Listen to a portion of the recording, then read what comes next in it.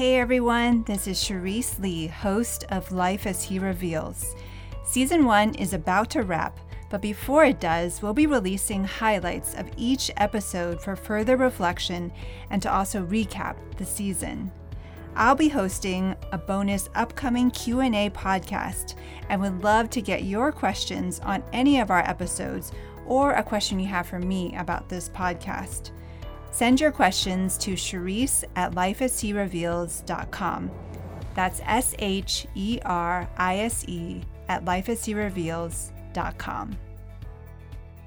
And now, here are highlights from episode 5, Changing.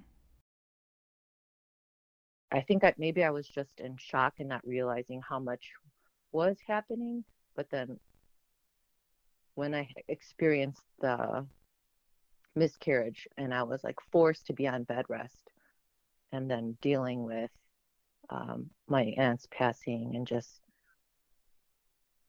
the stress and just of everything, whether it was my dad, my work stress, my friend on ICU, life support, and just everything. And just it wasn't until I was literally on bed rest where I think God finally got my attention.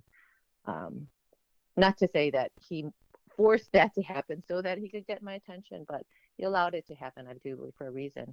And that was a hard time where I genuinely was angry at God for all the things that he was allowing to happen. And I think sometimes as Christians, we over-spiritualize mental health issues, and we say like, oh, well, maybe you're just not praying enough, or you're not reading your Bible enough, or and I don't think that is the only thing that can bring healing and change to somebody. And sometimes I think we do need professional help and a safe space to be able to process and just talk through whatever the challenge or problem or whatever is going on, whether it's mental health issues could be depression, anxiety, and these things could even warrant like medication as well. And I think that there's so many aspects to I guess when the person realizes like they need help. The means to change is possible through the finished work of Christ and by walking in the Spirit. But what does this look like to actually apply change to our lives? First, let's consider Sarah's statement that she was grateful to have the desire to change in the midst of a very difficult year for her. Sometimes, even as Christians, we may not even want to change. We're comfortable where we are, or maybe we've tried and failed and have given in to the idea that change is just not possible. Kelly advised us in the face of change to reframe the situation by looking at what we can control and understanding our human agency. I would say that if desire is not there to change, we need to go back to what the gospel promises us and remember that we live by faith in the Son of God who loved us and gave himself for us. And because of this, we're a new creation. We can't possibly be the same.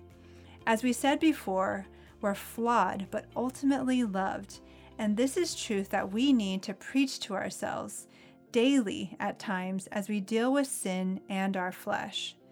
Romans chapters 6 to 8 are such pivotal truths as to what our salvation has accomplished for us, and that we can live as changed people because of Christ. The key verse there being Romans 8:1. It's a clear antidote to our problem. There's therefore now no condemnation for those who are in Christ Jesus. I'm convinced that if we truly understood the impact of this one verse, many of our various trappings would be resolved. Condemnation has the idea of judgment, liability, and debt. If we rely solely on our flesh, we're quickly self-focused. So if we let the truth of our new status sink in, that desire to change results from the freedom we have to truly be who we are because of Christ. Second, both Sarah and Kelly highlighted the work of the Holy Spirit in the life of the believer. The Holy Spirit is the closest member of the Godhead to us, but yet we often find him so mysterious. Amongst his many roles, it's the Spirit's job to magnify the work of Christ in our life. However, we still need to yield to the work of the Spirit. The filling of the Spirit is not automatic, and the Spirit is not something that's tangible that we can just pick up and pull out from our back pocket. We have to submit to the Spirit's work to remind us of just how great our salvation is. And as we do, we'll let go of our own self-salvation projects and what Sarah described as the Holy Spirit doing surgery on our hearts. The self-care that Kelly mentioned is also important here too. In yielding to the Spirit, there's a type of humility and vulnerability needed. And when the Spirit uncovers that we're not as well as we think we are, we need to do things like Kelly said, to grieve. One of the most helpful ideas on change that a friend shared with me is that with every change comes loss.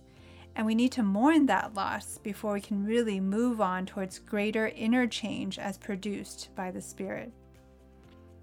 Third, as I have spent time with both Sarah and Kelly in the local church, it's important that change be attempted in community.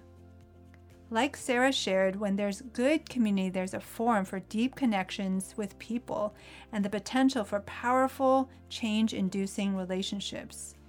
As we're in community, we also need to take out anything that might be hindering our openness for change to happen. Members in community need to respond with thoughtful care and prayer. Spiritual truth must be declared and accountability maintained without over-spiritualizing things, as we discussed with Kelly. Sometimes God is functionally sidelined as we rely too much on other individuals, and discernment needs to be made if helping an individual to change is beyond the capacity of the community and needs professional counseling. Finally, I want to share one helpful exercise that really helped me reform one of my tendencies towards negative thinking, which often spirals into a form of anxiety. It's one thing to be mindful of what we're minding, similar to the method Kelly shared of cognitive behavioral therapy. I think we also need to remember that true change must address the heart and must also be rooted in the truth of Scripture. So in looking at a particularly unhealthy behavior, like my negative thoughts, you could spend some time documenting those triggers to those thoughts and reflect on what happened as a result of those triggers and looking at the emotions and the behaviors that resulted. Then, as I did, you can think about biblical truths that can address that situation, and then finally what a healthy response instead would be like. Another way to look at this is understanding our core beliefs, what we believe about ourselves as manifested in our outward actions. If this is hard to determine, I think we can then really consider what our fears are and understand our fears as a form of an idol, because we're placing more importance in that fear than the truth of God. This is how I've discovered that my fear of not being acceptable to others is actually revealing a core belief that I'm just not acceptable to God, which is completely false and untrue, given that all we know of Scripture and our salvation that has been secured by Jesus Christ.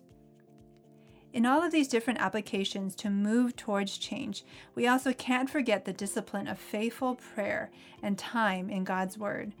Prayer expresses our need as we ask for help to change, and God's Word through the conviction of the Holy Spirit helps us with greater faithfulness to live out our holy calling as God's children.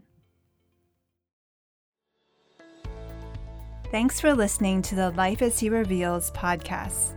For more episodes, please go to Apple Podcasts, Spotify, or you can find me on my website, lifeashereveals.com.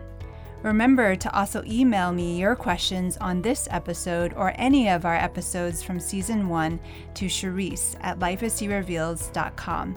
That's SHERISE at lifeashereveals.com.